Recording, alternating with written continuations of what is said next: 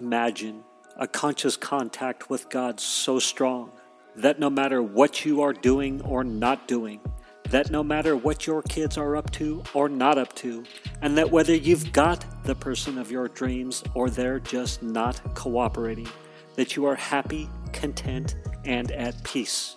A space where everyone else's thoughts, attitudes, and actions are beautiful and exactly as they are supposed to be. Well, this is the space where I like to play. My name is Misha Z, and this is today's Bitch Slap.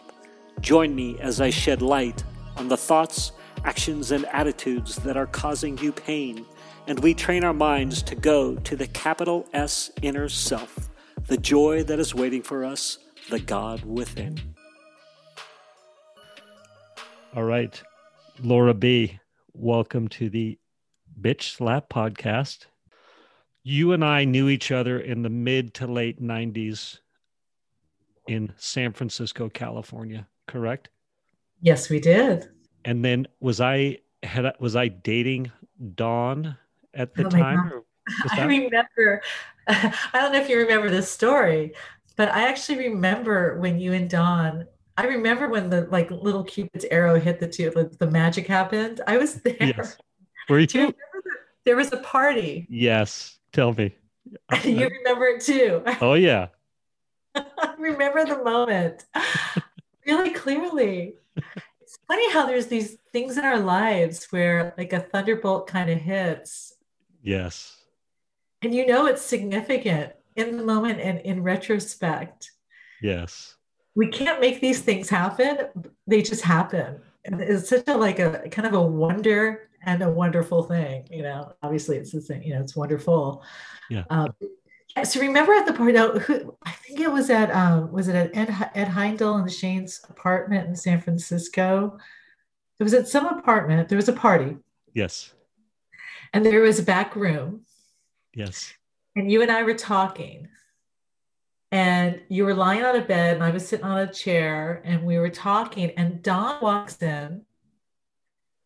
Dawn was the most beautiful girl in the room, in the party, in the city, in the world. I mean, she was stunning, like movie star, gorgeous. Stunning, just beautiful, yes. Absolutely perfect. And whatever Dawn wanted, Dawn got. Especially when it came to men. And Dawn decided that you were it. And I remember she came in, she sat on your lap. I don't know if you remember this moment. I don't. Tell me. Go on. I don't remember this moment. I remember a different one, but I'm loving this. This is the Dawn moment. So this is beautiful. Tell me. It dawned on you at this moment, right?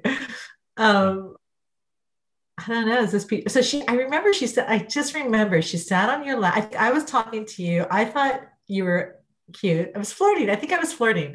And okay. She walks in, saw that happening, decided you were it. You were going to be hers. She was going to claim you.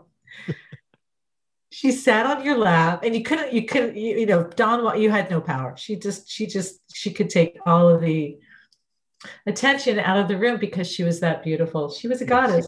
She was. Is yes. Yeah. She is still on this earth, being a goddess.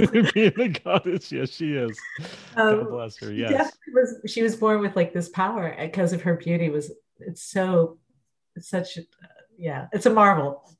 Yeah. So she walks in, and she decides you're it. I remember she sat on your lap and she looked straight at me, and she's like, "Mine."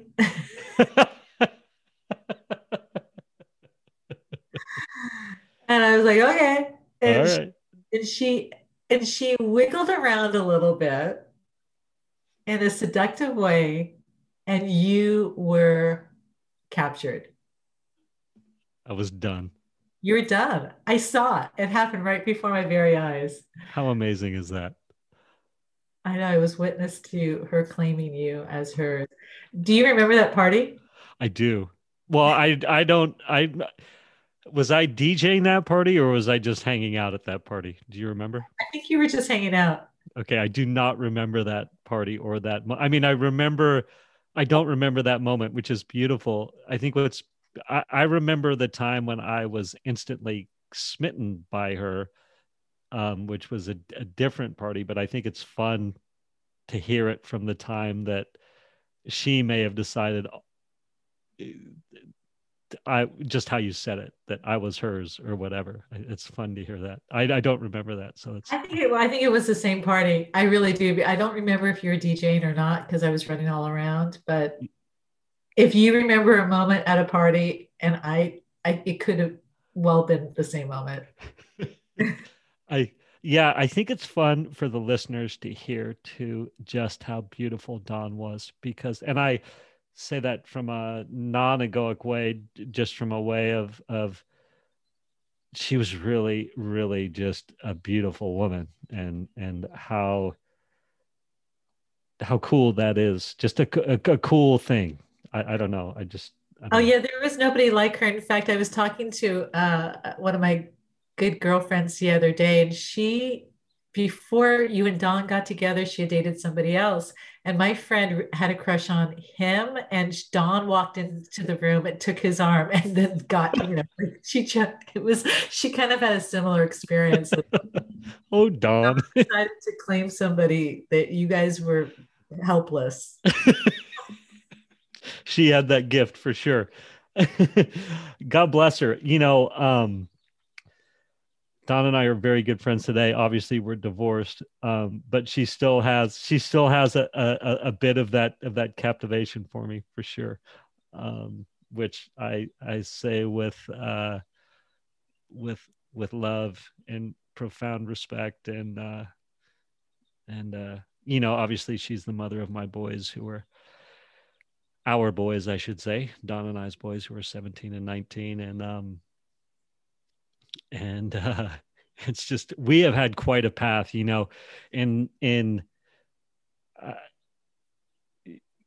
so I had after Don and I's divorce, I had an opportunity to really look at my side of things, sort of the dark side of our relationship, meaning where perhaps I wasn't the best husband, or, not to say too much, but, I got to make amends for that to her and clean up that process, or clean up that part, and really just, express,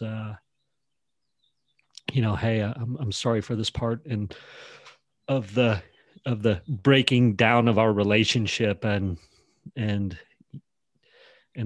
was she took it well and was very sweet. And then about 6 months ago, she did the same thing to me. And oh, that's beautiful. Yeah, it was quite a profound moment for me. And two things. One, I listened, took it in, and just really embraced it. A gift for me was that two things. One, I didn't need to make it better or right or interject. I just, let her embrace that moment. And then I didn't need to fix it, I guess. And I didn't need to try to make her feel better either about it. I don't know if that makes sense or not, but no, it does. I mean, I felt a lot of regret around my divorce too. By the way, I have to back up, and I just have to, because if Dawn listens to this, Dawn, I totally admired you. She was a girl's girl too. She was totally cool. Yeah. It's all with love. It's fun to. I admired her because she had a lot more experience with life than I did at the time. Yeah, and what a character Dawn was too. Just all good. Thank you for saying that. I'm sure she will appreciate well, I just wanted to know, that's part of the story too, is how much I admired her as a woman. Yeah. So getting back to, I can totally relate to, it's nice that you guys are still in communication, because you could help heal that. In my situation, after the divorce, he married somebody. He doesn't have the ability to communicate with me, nor the desire, but, I've had to do a lot of work forgiving myself for some of the ways that I behaved. And honestly, the thing I can do to help repair it is to let go of the remorse and be happy for him and let go of that any kind of need to try to repair anything beyond what I can do by leaving him alone. Yeah. When were you married? It was a while ago. Mhm. It was before I started working on myself. And we got divorced when I started doing some of the wood shedding that we do. And uh so yeah, So it 5 years ago, 10 years ago, 20 years ago, 30 years ago?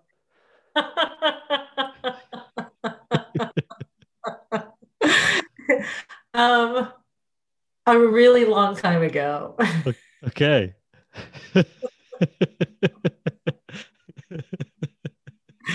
A really, really long time ago. About the time that you knew me. Okay. All right. Yeah. And so were you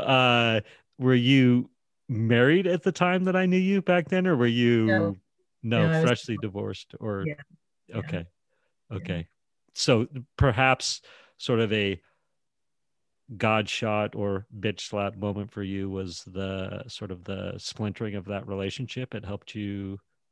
So, although obviously painful, it was a catalyst for positive change in your life, or Well, not really. So, it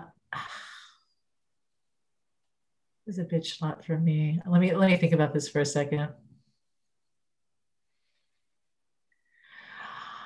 Um, no,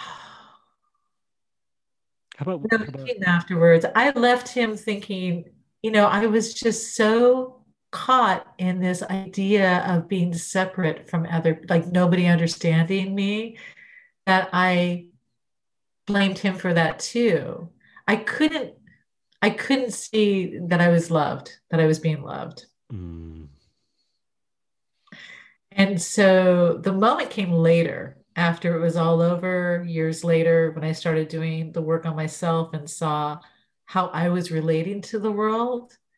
Then I had the bitch slap realization that it was my perspective that was all wrong. What I thought was reality was nothing more than projected fear mm, of being close. Because what I realized is that when we were married, we were together just long enough for him to start to get really, it takes a few years. It takes several years before you get into that place where two people merge in a marriage mhm, more completely. And he was touching that place, and I had to destroy it and leave. mm. And I never realized that was my fear and my um, inability. Like I really didn't know what it was to totally love somebody and be vulnerable. Loving somebody requires vulnerability. Mm. Yes, like to an extent that I think is hard for a lot of us. I'll speak for me. I'm still working on it. I know it's a work in progress. So yeah, so that was probably the first Zen bitch slap. Fair enough. Thank you. So, did you ever have a moment or have you ever found a moment or thought there should be a moment where you reconnected and expressed that to him, or was it better served letting bygones be bygones? I think there's a delicate balance there sometimes. Yeah, I did. I expressed to him all my gratitude and I feel like he really saved my life. I Mm, feel like our relationship was karmically organized. When I met him, I felt like I had known him before. mm, So it was very powerful. And he really created a place for me to, like we say, hit bottom and helped me find the help that I needed. I just wasn't well enough to. Well, here, I'm going to backtrack. I don't think we were really meant to be together forever. mm.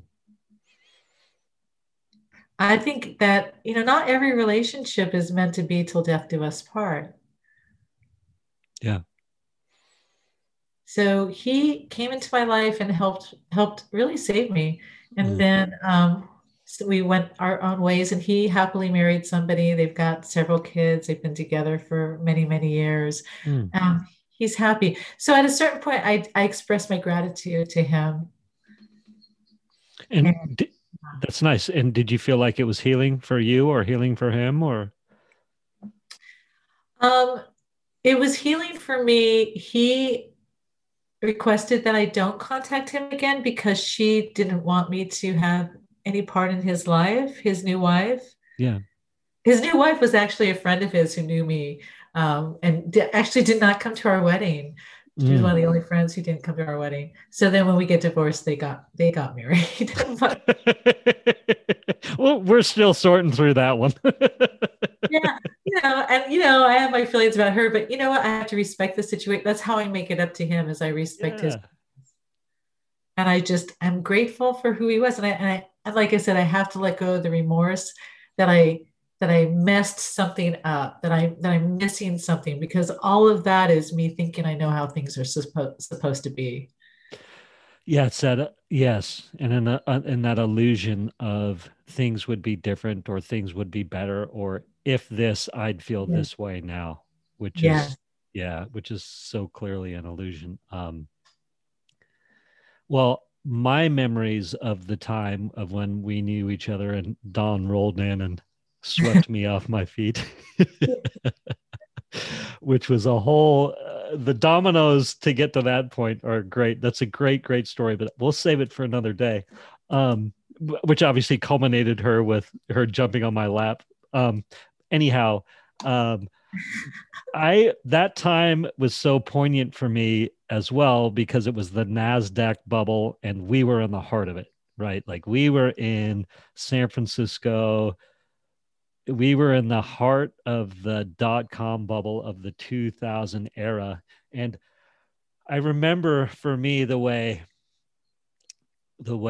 so this is how I remember you. And I had told you this when we recommunicated 2 or 3 weeks ago, when we fell back into communication, was that how I remembered you was sort of at Red Hat, doing amazingly well, stock options, buying a house. And I was like, oh my God, how does that even happen? And then this is where I was in that space. I was working this is how I remember that time. I was working as a commodities broker, a retail commodities broker. And so I was just making, what that means is it was boiler room type stuff, where I was making literally hundreds of hand dialed cold calls a day, soliciting customers. And it was brutal. At the time, it was brutal. So I was making hundreds of calls a day. I was not making any money. And I was putting in long hours. And then as I was looking around me, I was seeing people that were literally baristas one day, right? They were working at Starbucks or whatever coffee shop one day, pouring coffee. And the next day, overnight, like people that we knew were becoming VP of sales, worldwide sales president or whatever, all these lofty titles, and the money was flowing around. And I just remember that time. Does that resonate with you at all? Yeah, I mean, there were a ton of little startups popping all over the place, like popcorn in a, heated bowl or heated skillet. And it was the bubble, though. There was tons of money flowing in, and lots of jobs, and then it burst. I ended up at Kinko's. I did. I worked at Red Hat. We got Red Hat was a huge IPO. It was one of the biggest IPOs of that decade, and I was lucky to get the inside stock option, and boomed, and then it started to implode, and I was one of the first laid off. And I my stock because I was no longer an insider. I could get rid of it before it hit the ground, and got enough to get the down payment on the house, which is so funny looking back at how much that house cost and how much real estate went up since. Like I thought it was expensive when the house was like a little over 200,000. Yes. What's that house now? 2 million, Like probably. I was looking at the, huh? What's that Oh, it's house now? yeah, 2 million, yeah. more, perhaps. No, that house is probably worth maybe 500 or 600,000, which is a lot compared. Yeah. Heck yeah, So that's doubling or tripling. That's insane. Did you and so coming out of that time, so you have success at Red Hat, you get some stock options, you get a jump yeah, in the real estate market. And then yeah. if I remember correctly from our most recent conversation a few weeks ago, all that went away. Sort of all the all the shiny objects from the .com bubble evaporated. Yes. Oh, yeah. Well, we called it the the dot bomb. So from the dot com boom to the bomb, the dot bomb. And Yeah. yes, now all of a sudden I have this mortgage and I got laid off, sell the stock, got the house, did some remodel, put all my money into it. I've got no money left. Um, I've got this mortgage and there's no jobs. Mhm. No jobs. Everything collapsed. Everything just so And the there only was place I could get a no, job was Kinko's. yeah. I mean, there was literally no jobs. I couldn't get a job anywhere doing anything when I got, my final pink slip from There were whatever. no jobs. It was crazy. It went from I'll, being you could I'll come tell you out of a a sad coma. story. Huh? Oh, sorry. Go ahead. Oh, I was going to say at the time when there was plenty of, before the bubble popped, you could literally have come out of a coma. Sorry for anybody that's coming out of a coma, but you literally could have come out of a 2 or 3 year coma and And got it. gotten a job. Yeah. Yeah. And it turned over. Gotten like a really job, an exciting job at an upstarting, Yeah, startup. exactly. And Yeah. overnight it evaporated. It evaporated. And so I'll tell you a sad story because, here I am now working at Kinko's. I'm not paid for my mortgage, but at least I have a job. And I was willing to do anything to survive because I've been on my own since I was 17 and I've done anything. I've worked at Winchell's Donuts and been on the phone doing boiler room sales calls, all that stuff. I've done that too. So anyhow, people were coming into Kinko's faxing off their resumes, desperate people like VPs of software sales, like you're talking about. Yes. And I'm cleaning out the copy machines and I find somebody had left behind a document that they were copying and it was a death certificate. It was a suicide. It was a software person, an executive, I'm assuming, who had committed suicide in a hotel nearby in Marin. I was working in Sausalito. So yeah, it was a really desperate time. And this is 2001, right? 2000, 2001 when they Yeah. all collapsed. Yeah. And so tell me what are you thinking at this point? So you obviously are divorced. And so maybe the divorce is 2 or 3 years old at this point, or 4 years, something like that. You've had a tremendous shift in your life, found new community, this community that Don and I were part of, all that, where we're kicking bad habits and all that sort of stuff. And so at this point, are you thinking, I just can't win? Or are you like, oh, what's next? I'm so excited for life. What's your mindset? I'm in survival mode. And it's really interesting, Misha. So when all of this quote unquote good stuff was going on and I got the stock options and got a house, um, it was really scary actually I wanted to run away more than ever because it wasn't a life I was used to having. Mm. I was so used to living in survival mode because I was on my own when I was 17. I graduated high school early because I wanted to grow up fast, and my mom had married a fellow who didn't want me around, and they had taken off, and my dad was married somewhere else, and so I was on my own. So I had been in survival mode for a long time. So when all this good stuff happened, it was disorientating for me, to say the least. How old are you, if you don't mind me So asking? huh? At that time, how are approximate age? Just so people listening can get, you go from 17 years old, effectively, disowning the family, or the family disowns you, or however you want to say it, where it's like, hey, it's time for me to take care of myself, and you're off on your own, to, okay, now sort of riches are coming your way, or the good stuff, or the things that oftentimes we may think that are going to make us happy. Oh, yeah. And that's a really good, that's a point right there that I want to talk about, because I did get all those things that you think are going to make you happy, right? The car, the house, Yes. all of that stuff. And yeah, it's just stuff. Actually, I say everybody should get $1 million so they can realize that that's not where it's at. Right. Right. Yes. I am So in yeah, agreement. I was in my 30s. Okay. And Okay. yeah, so when everything fell apart and I had to survive, that was normal. That was easy for me to deal with, because I can operate very well in survival mode. Mm. Mm. Interesting. And so are you, as you're dropping into survival mode, do you remember your state of mind? Are you happy? Are you thinking, what do you like at the time? I guess, are you aware of the shakeup that's happening, and and just in the world, or let's say the United States, or we could narrow it down to San Francisco. Obviously you are, because you've just seen a death certificate, but I guess more of, is it a poignant moment for you outside of, I what's I'm sort of babbling, but does that make sense what I'm asking you? Are you, or what Um, I'm saying? at that time, I think I was just grateful that I had a job. Hmm. But I was desperate to get out of there, to be honest. I was hired as a manager, and I'm not a very good manager. It's good self-awareness. Okay, continue. So you're a manager at Kinko's.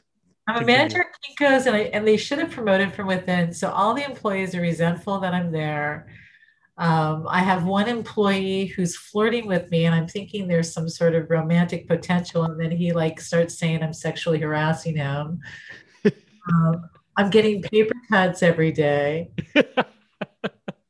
Uh, yeah, it was pretty miserable. So people kept saying, asking, trying to find another job as people were coming in to get their orders filled.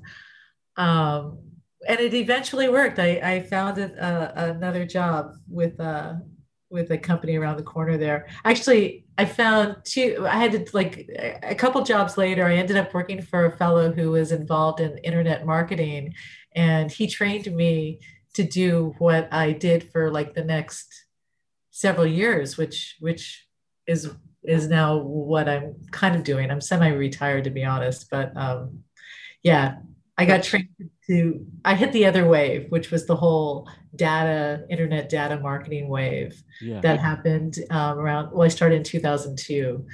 I started my own business. I took a leap of faith, and um, yeah, I mean, the Kinko's thing, and then I got this other crappy job, and then I wasn't making money, and then I was just, so a friend of mine said, just try it. So yeah, I started my own So business. so the crappy job is working for this guy who's teaching you a lot. When you say crappy, meaning that you were probably overworked and underpaid in the moment, that's what it felt like.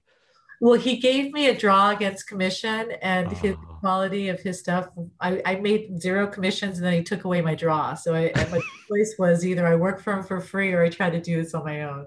Okay. That was Sorry. a Zen bitch slap moment. What, as you go to, as you looking back on it, hindsight, as you are walking out the door to start your own thing, what's the top thing you learned from this guy? Or what did he effectively, anything? Was he like Yeah, the yeah. catalyst? Okay, go ahead, tell me. Well, it's really interesting. Yeah. So he taught me the industry, the basically how to manage relationships between advertisers who wanted traffic on the web and vendors who could produce it. So he taught me the whole industry. I got to tell you, a couple of weeks later, he sent me a cease and desist. His lawyer, he was mad that I was going to start my own business. And I made a, verbal promise I wasn't going to impact his business at all, that I would respect, his clients and his sources. And when I saw him at a trade show about a less than a year later, I went up to him and I thanked him for teaching me how to the industry. And I again reiterated my promise that I wouldn't cause him any harm at all. Mm. And then you lose the house somewhere in this madness. No, I didn't lose the house. Oh. I kept the house. I sunk into debt. So I took a risk. I started this business, didn't make any money for a while, lived off my credit cards, and then it hit hard. It's interesting. I got a Nolo Press as a do-it-yourself legal manual. They do a lot of different publications, and I got a How to Start a California Corporation book. And so I created a corporation, and within a couple of months of telling the universe, I am this, I got a stroke of luck. And the New York Times was doing an article on it was how internet can create a fad, how internet marketing can create a fad. And at the time, they were focused on the Iraqi most wanted playing cards. I don't know if you remember those. They were like really popular. And so I had a vendor who was marketing them. We were doing quite well with those. And so the producer of those cards referred the New York Times to me. They interviewed me, and my business got into the New York Times business section like 3 months after I created a corporation. So it was like I was telling the universe, I'm getting serious, and the universe got back and got serious with me. It was really crazy. It was not crazy. It was really fortunate. It was very fortunate. So things boomed after that. Just all the pieces, my luck, I would show up not quite knowing what I was doing. I would sit down in my office chair and I would just start, turning the wheels, pulling the levers, making the phone calls, typing the emails, and just showed up every day. And I remember like the first several years, I thought the whole thing was going to fall apart every day. I'm like, this is going to fall apart any moment, but it didn't. And it kept growing and kept growing and kept growing and got pretty successful. It's beautiful. And so you start having some financial success. You sold that business and started another, or what's the arc of that? So I'll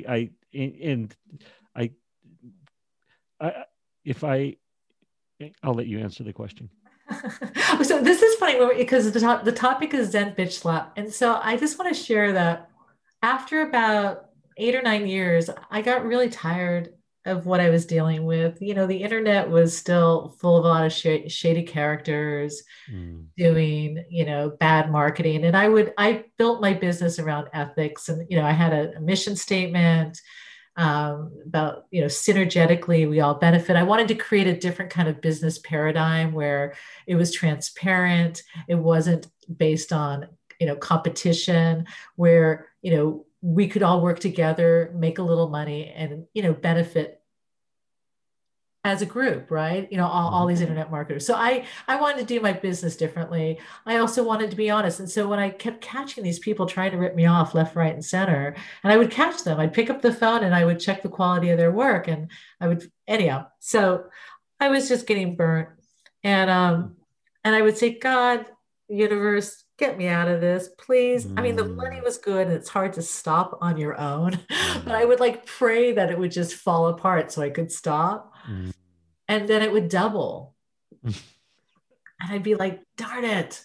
Like the bitch slap was like, you have to do, like, I felt like it was beyond my control, and I was given a gift and I had to like show up for it. So I was just like, damn it. So I'd do it another year. Please, God, get me out of this.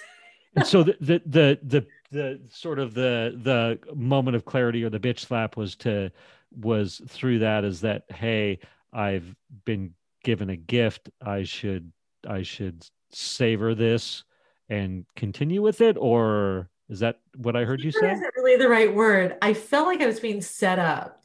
I just have to be of service. I just have to keep doing it because there's a bigger plan. Obviously, I mean, I would lose a client, and within a day, somebody would call me out of left field and take that place and increase my business. So it was growing without any effort. This sounds horrible. Sorry, guys. And I didn't want to do it, but I felt like I was being set up. Like there was like I realized through all of that any money, any idea that I owned anything is an illusion, because all of the I'm just a conduit. This is all rented. This life is rented. None of this is mine, because I didn't want any of it, and it kept coming. So it was like, okay, this is showing me that none of this really matters. It's not up to me. I love that. I think that's a great lesson to learn, that none of it really matters, because it's so true. I have had the same sort of experience, but I want to touch on your feeling like you were being set up. So meaning that almost like, here's all these shiny objects for you as a I don't want to say a test, but as like, here's the shiny objects to try and get you out of center or something like that. Or when you say you're being set up for a fall, or set up for. Yeah, that's not the kind of setup. It was almost like I was being set up to be like, not set up to be tested, but set up to be liberated for some other purpose, so that the financial part wouldn't be such a big deal for me. And I'm not quite sure what that is, but it was so obvious that I couldn't kill this thing, like that I didn't have a choice around it. You're trying to self-destruct it, but it is not happening, and it's just growing. Yes. That's amazing. And as this is happening, your mom gets sick in there. Yes. Yeah. And I remember she said something to me. It's funny. There were some pearls of wisdom before she dropped it. And one of the things I remember, I was at her house. So when she was given the last like 3 to 6 months to live, I got a little extended stay place nearby her house, which is in Roseville, and I live in the San Francisco Bay Area. So I was, because I wanted to be as close to her as possible in those last months. So I was at her place one night, and I said, "Yeah, Mom, I'm just saving up all my chestnuts, trying to figure out what the next right thing is." And she said, "Honey, when are you going to have enough chestnuts?" And I was like, "Oh, that's a good question." But it just kind of that. I guess like kind of a non sequitur, but it's beautiful. Yeah, she said a bunch of great things. She was. This is a funny story. So she was not a very spiritual, deep person. And that was actually one of our conflicts, is I always wanted to get deep and be spiritual. And she was afraid to go there, but she was having those moments as she was starting to leave. And one time she was sleeping, I was lying next to her, and I would like just look at her little womb and thank it for giving me my body and my life. And I would do that a lot. And I was doing that one day, and she woke up out of a dead sleep, and she looks at me and she's like, "You've got a wall around you. You got to let people in." Went back to sleep. Oh my God. That's amazing. That's a Zen bitch slap. That is a massive one right there. Holy mackerel. That's beautiful. And so do you hear it at that moment, or are you like, go back to bed?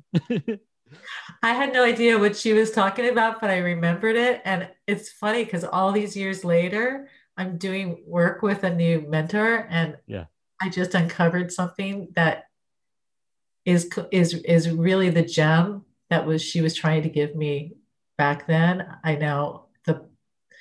now set it in a beautiful piece of jewelry that I'm wearing. That's all a metaphor, guys. I have no jewelry on, but right. Thank you for clarifying that. But I was like, I think that's a metaphor. But thank you for clarifying. No, I understand now exactly what she's talking about. I've traced it into my soul. I figure it. It's cool that she said that. Yeah. What other sort of nuggets do you remember from that time? Well, here's a good one. So, the last couple of weeks, she had each of her children come into her bedroom. She's the mother of 5. I'm the youngest of 5. And she wanted to spend a couple moments with each of us. And when it was my turn, I went in there and I asked her, hey mom, so now you're at the end. What's the meaning of life? Mhm. Yeah. And she was a very she was very beautiful. She was kind of, very kind of neurotic about her looks. Now her body's like, faded, and she was always very kind of, worried about a lot of stuff in her life. And she looks at me and she says, don't take it so seriously.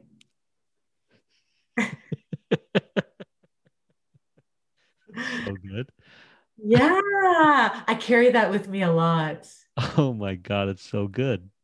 Yeah, it's lovely. Mm. Oh, and then she said, I usually don't tell people this part. And then she points to her head and she says, and don't ever get old. Always stay young. Mm. It's beautiful. Yeah, yeah, yeah. It's really nice to talk about her again. Thanks, Misha. You're welcome. I love the thought of, re-looking, re-seeing the world through a child's eyes, you know, or the moment before the cynicism kicks in, or whatever the pain is, or whatever, that the seeing the beauty, right? I seeing everything with wonder is so juicy. Yeah, yeah. And that there's always a choice, right? If we can imagine the worst, we can imagine the best. Yeah. I came across this thought, and tell me what you think about it. And it was this little prayer. I read this line, and so I turned it into a prayer. And basically, the prayer is, God, let everyone I meet today be seen with present eyes. Oh, oh, I love that. Yeah. And the idea, right, is that we bring this old baggage and we look at somebody, if we're looking at them through the old eyes, we don't see them as they are in the moment. Right. And how many people, places, and things do I look at and not seeing them as they are in the moment because I'm looking at them through, these old glasses, or however you want to say it. Yeah, how much of life we miss because we're not present. I mean, being present, it takes a lot of conscious effort. It does, right? It takes some work. When you're as selfish as we are, it takes some work. Well, I mean, that's what meditation's all about, right? Yeah. Coming back to the moment and just noticing when you're going away is the first step to going back. Yeah. Yeah. God, let everyone I meet today be seen with present eyes. Oh, I love that. Yeah. Um, so your business, you sold it, or how did you exit out of the business? Yeah, I didn't. So we needed some functionality for we needed some internal functionality for compliance, and we had a choice because we were on a platform that didn't have it built in, and so we had a choice to use a third party vendor and pay them to provide it. But I had my who's now my partner, but he was my like a CTO at the time when I could afford to have employees.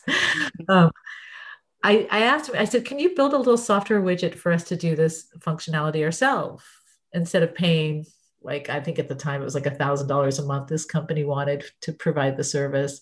Hmm. And he said, sure, so he built a little widget. It took him about a month. He built something really basic. But then I looked at that widget and I thought of the business model of a license-based business where you get paid monthly, like Comcast, AT&T, Hmm.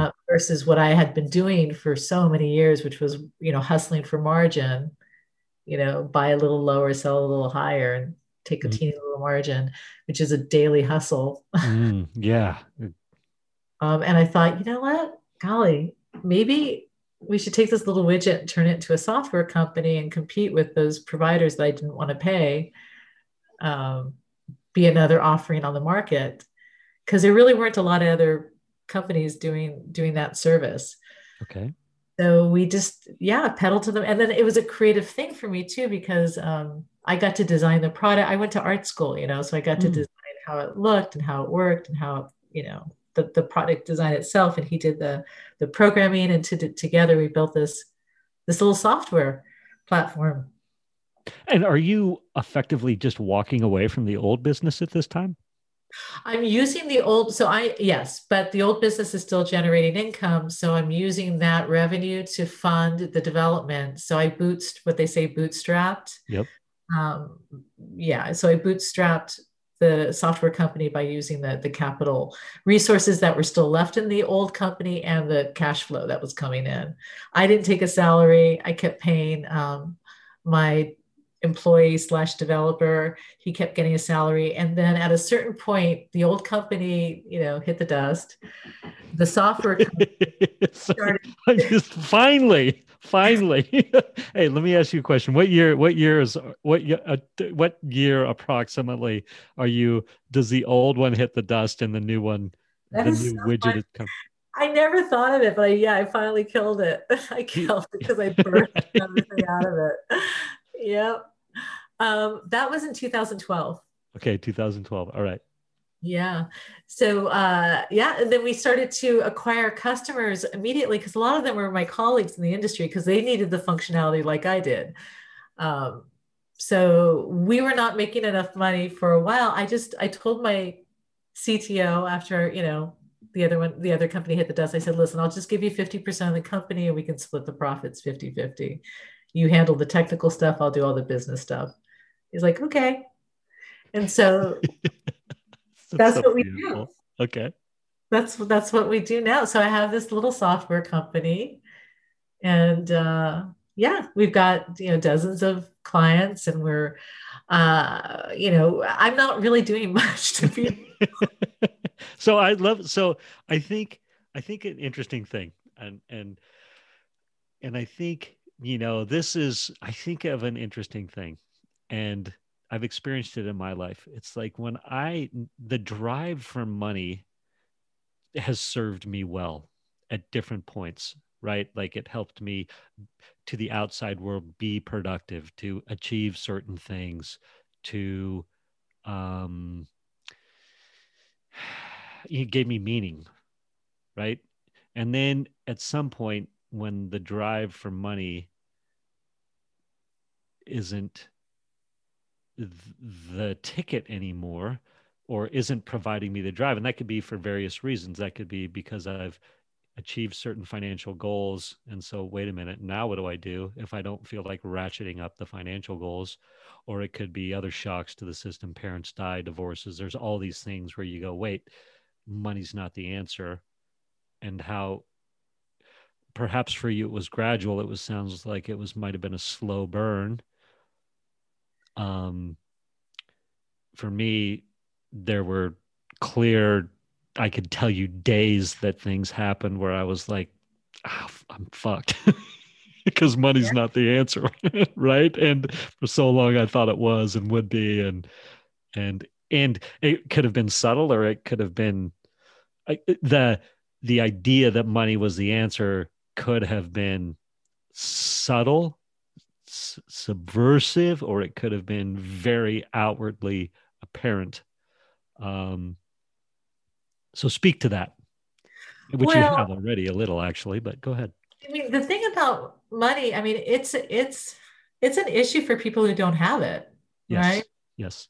That's where I felt like I was being set up, because, I was being put in a position where it wasn't going to be an issue for me. Yes. And so, but it's an issue to a lot of people. So like,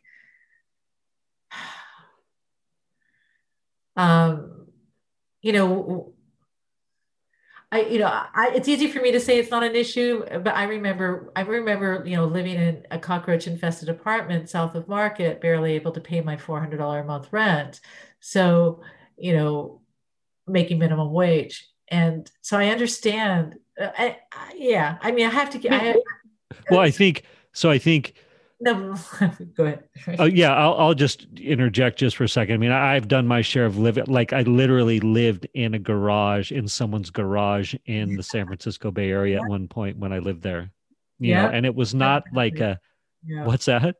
You know exactly what I'm talking about. Oh, Yeah. absolutely. And it wasn't a shiny garage that had been remodeled. They moved paint cans and put sand over the oil spot and it flipped up a couple of sawhorses so I could put a 4x8 piece of plywood over it, for my bed. Yeah. But Thank I God think, you had shelter. uh, Thank God you had shelter. yeah. So, so what was the, so I, Well, what, so I think I have a new respect for. I had this idea. I used to have contempt for. I guess I'll frame it this way, and I have, you know, and this could just be. I mean, it's easy to look at me and go, 52 years old, white, 6'2", blonde haired, blue eyes. Um, what are you talking about? This is privileged white guy commentary, right? So uh-huh. I get that viewpoint.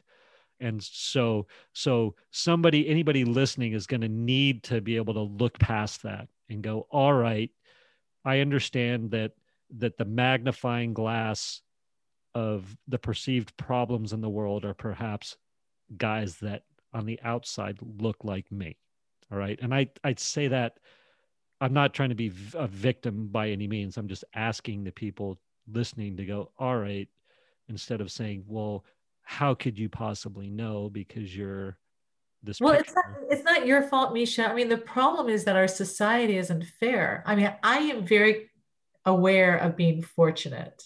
Yeah. Okay. I am a white person too that happened to be able to walk into places and I had the guts to ask for positions and got them and I was in the right place at the right time.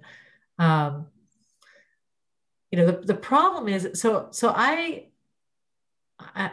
this is not meant to sound like I'm a saint or anything, but I Yeah. do like to give to causes that I believe in, right? And I Yeah. feel like it's an obligation when you're to because I've received, it's important to give away. And I look at people like Jeff Bezos who could solve some of the biggest ills that we have in our culture, and he's still exploiting his workers. That when money becomes this false idea of power, we got a problem here, folks. Yeah. And that's the problem is how the power is perceived and distributed in our society amongst the people and who's given opportunity and who's not. I fought for Bernie Sanders. I love him. I think he really does care about the people. Yeah. um, and he's aware of the social issues. So that's the issue. That's the problem with money is when it actually becomes this hugely valued thing. And it is valued because you have to buy food. You Yeah. need food. Yeah. Like the homeless issue, right? I, Yeah. I want to bring this up. Sorry to interrupt you. No, go. Well, like the solution is to give them homes. But because we're all struggling for the almighty dollar, nobody wants to give them a home because, like, did they work for it? Do they deserve it? This Right. idea of deservingness. But the fact is that there's plenty to go around. We just have a society that tells you who should get it and who shouldn't and how it's given. And that values the biggest pile, right? Like, Yes. yeah. And I will say too, it's clear that for whatever reason, lottery of life, was born in a time where my circumstances gave me an absolute leg up and still do today. So I am not going to downplay that at all. Right. Like, even with shifts in perception and all this, in the current environment in the United States of America, Misha perhaps has a leg up due to complete lottery of life circumstances. Well, and it's great that you realize that because I mean, I walk around not realizing that I don't have to face some of the obstacles that other people face. Like it's like a fish in water. Sometimes you don't see that you're in water. Yeah. And We're not aware of our privilege. Huh? yeah, I think what is interesting to think about is the idea that one set of circumstances is better or worse than the others, that one set of life experiences is better or worse than the others. And these are the things that I think about, because it's easy to go, well, the idea that the Jeff Bezos experience is the one to shoot for in life, because that's the valuable experience to have, versus the experience of, I mean, Yeah, I mean, he's still a man flipping who that has to upside get down. up. He still has to feed his body and exercise and all that, but it's the system that allows him to hoard so much wealth. That's Yeah. the problem. Yeah. It's he was an entrepreneur. He created a great business model, happened to be successful. He's but he's still a man. Yeah. Um, But yeah. Yeah. And I'm even not even really talking about like whether he's doing good or bad, or somebody who's working in the government system as a parole officer being underappreciated, or a teacher or whatever. The idea that one set of experiences is better than the other, right? yeah, So I think if you're broke as heck, you can look at the person. So for example, i i I used to have this perception that perhaps I had contempt for somebody that was financially well off and seemed to be mentally distressed, right? Because I was like, oh, how the nerve to how be, dare they? Yeah, yeah, how dare they, right? But I have new compassion for, like, mental distress is mental distress. You can add money to it, and that might actually just increase the mental distress, right? Or, trauma's trauma. These are interesting points. And so perhaps, like, I will say for you, and I'm not saying you're in this position, but I know people are in this position where perhaps the finances aren't motivating them, right? yeah, it doesn't motivate me at all. But Right. So that that, can be a that hard place to be if you have the idea that what's that? if you need to survive. Well, yeah, yeah.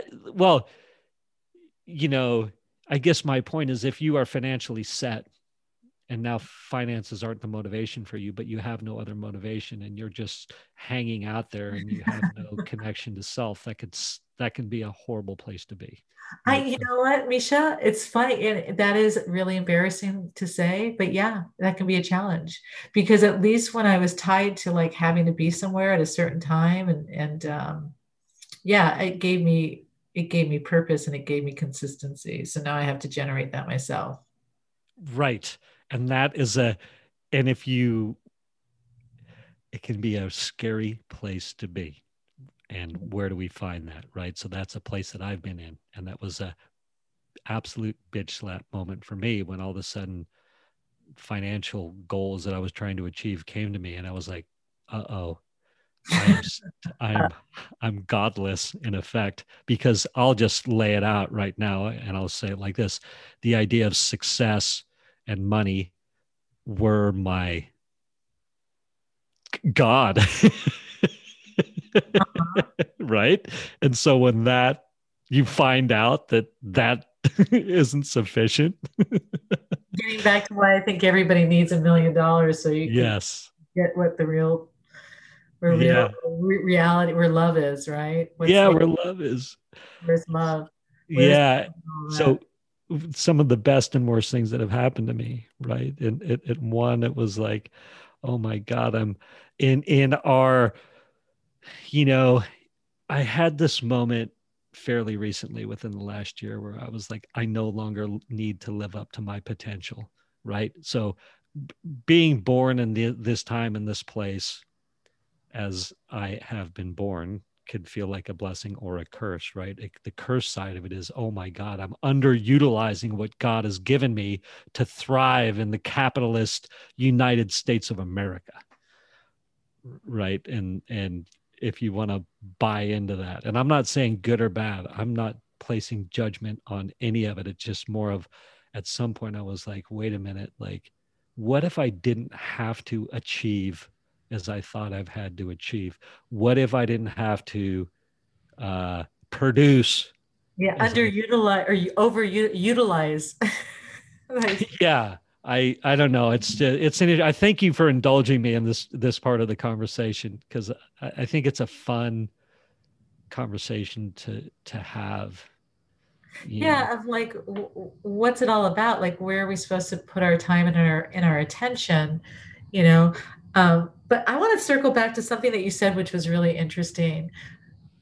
That what if you didn't see something as being good or bad, or yeah, one viewpoint as being better, one way of being as being better than the other way of being. yeah. Because I had this, being that I was so politically motivated around the election, um, and before the election, when the fires hit here and the smoke was this, the air was so hard to breathe. In Northern California, I took off and I drove around Southern Oregon and Nevada, where there's a lot of Trump support. And I really wanted to understand these people. Mhm. And I realized that they were very certain about their view. They were as certain about their views as I was certain about my views. We didn't fight because there's no way you can get people to open up to you if they think you're the opposition. And Trump was very good at dividing people, Yeah. us and them. I wanted to bridge that. I wanted to understand. And I realized they were just people very certain about their thoughts, as certain as I was. They were just different thoughts, different. They believed something completely different Yeah. than I did, but the attachment and the certainty was the same. Yes. And I will go back to I'm going to blend in that thought, the idea that to me, politics are not, so I'm trying to get my God so big Uh-huh. that I love everybody's path. Trump's Aw. path, right? Biden's path. Like that's the goal. That's the dream. Right. And so I'm in the space now too, where it's like, I think like this, the historic Misha would be, this is my thought process. This should be everybody's thought process. Right. And so, or someone's like, well, I'm all into politics. You should be into politics. And I'm like, well, why is it upsetting that I don't care?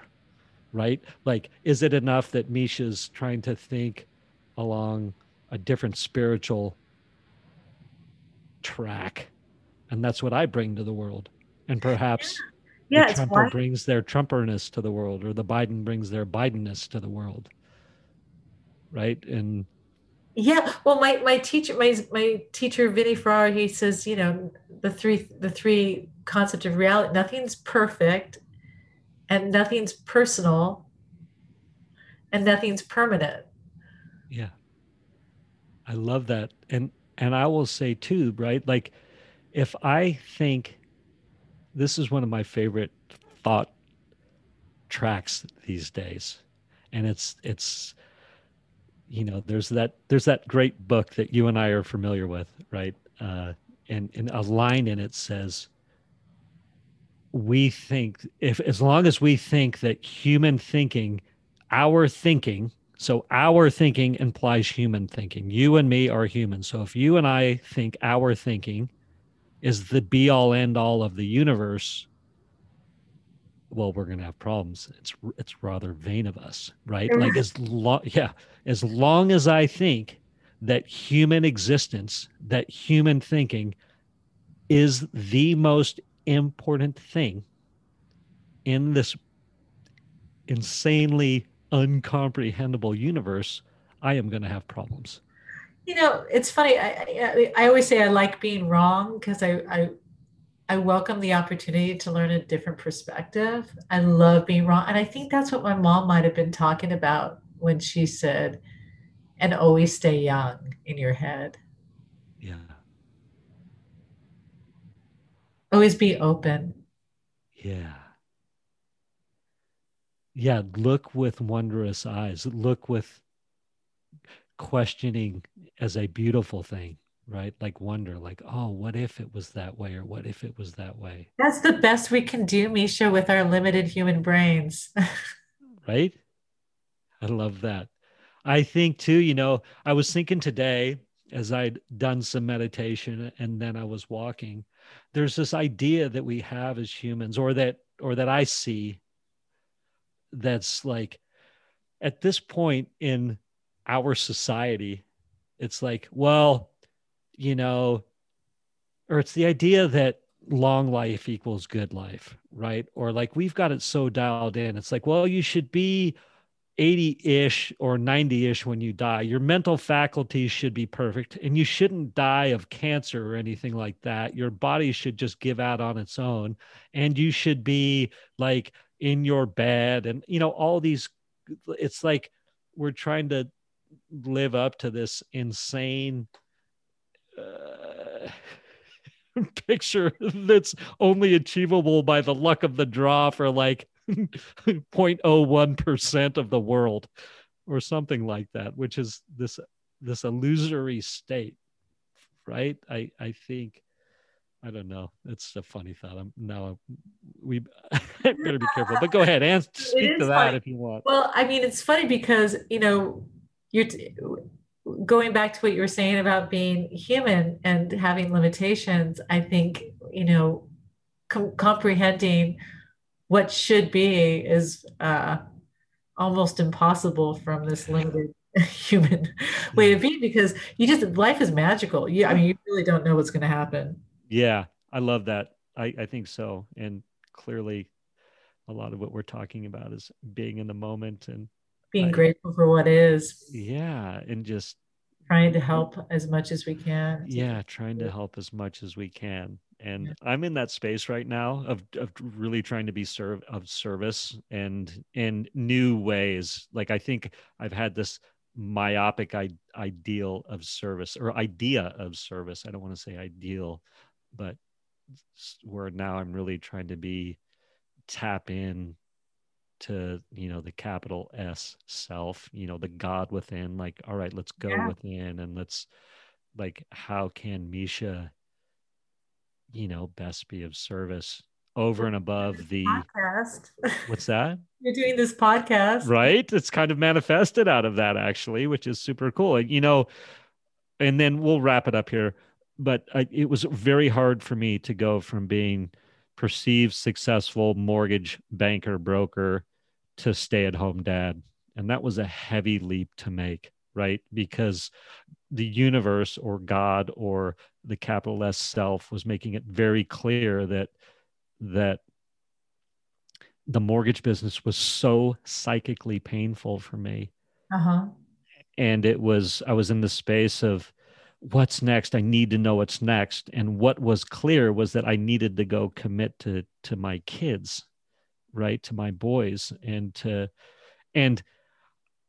I did all this work, this writing and soul searching and mentorship and this stuff, and it was so clear that, like, that's what was bringing me joy to my soul or spirit, or call it what you want. But my ego was so like, but my ego wants worldly satisfactions to look like this, and to finally be like, fine, I relent, I capitulate. Anyway, I don't know. I just thank you for listening to that. But No, but this is a great discussion around identity and yeah, like who are we in the world? And so you had the mortgage broker label on you, but it wasn't bringing you happiness. And so, to be the father of your children, which brought you happiness, it was such a shift in who you were. Yeah, that would yeah, cause a little bit of a psychic rupture. yeah, for sure. And then throw in a lot of other sort of traumatic life experience, right? That's to some extent coming for us all, or already The has. But ultimate Zen bitch slap. yeah, right. I like the idea, and we can end it on this thought.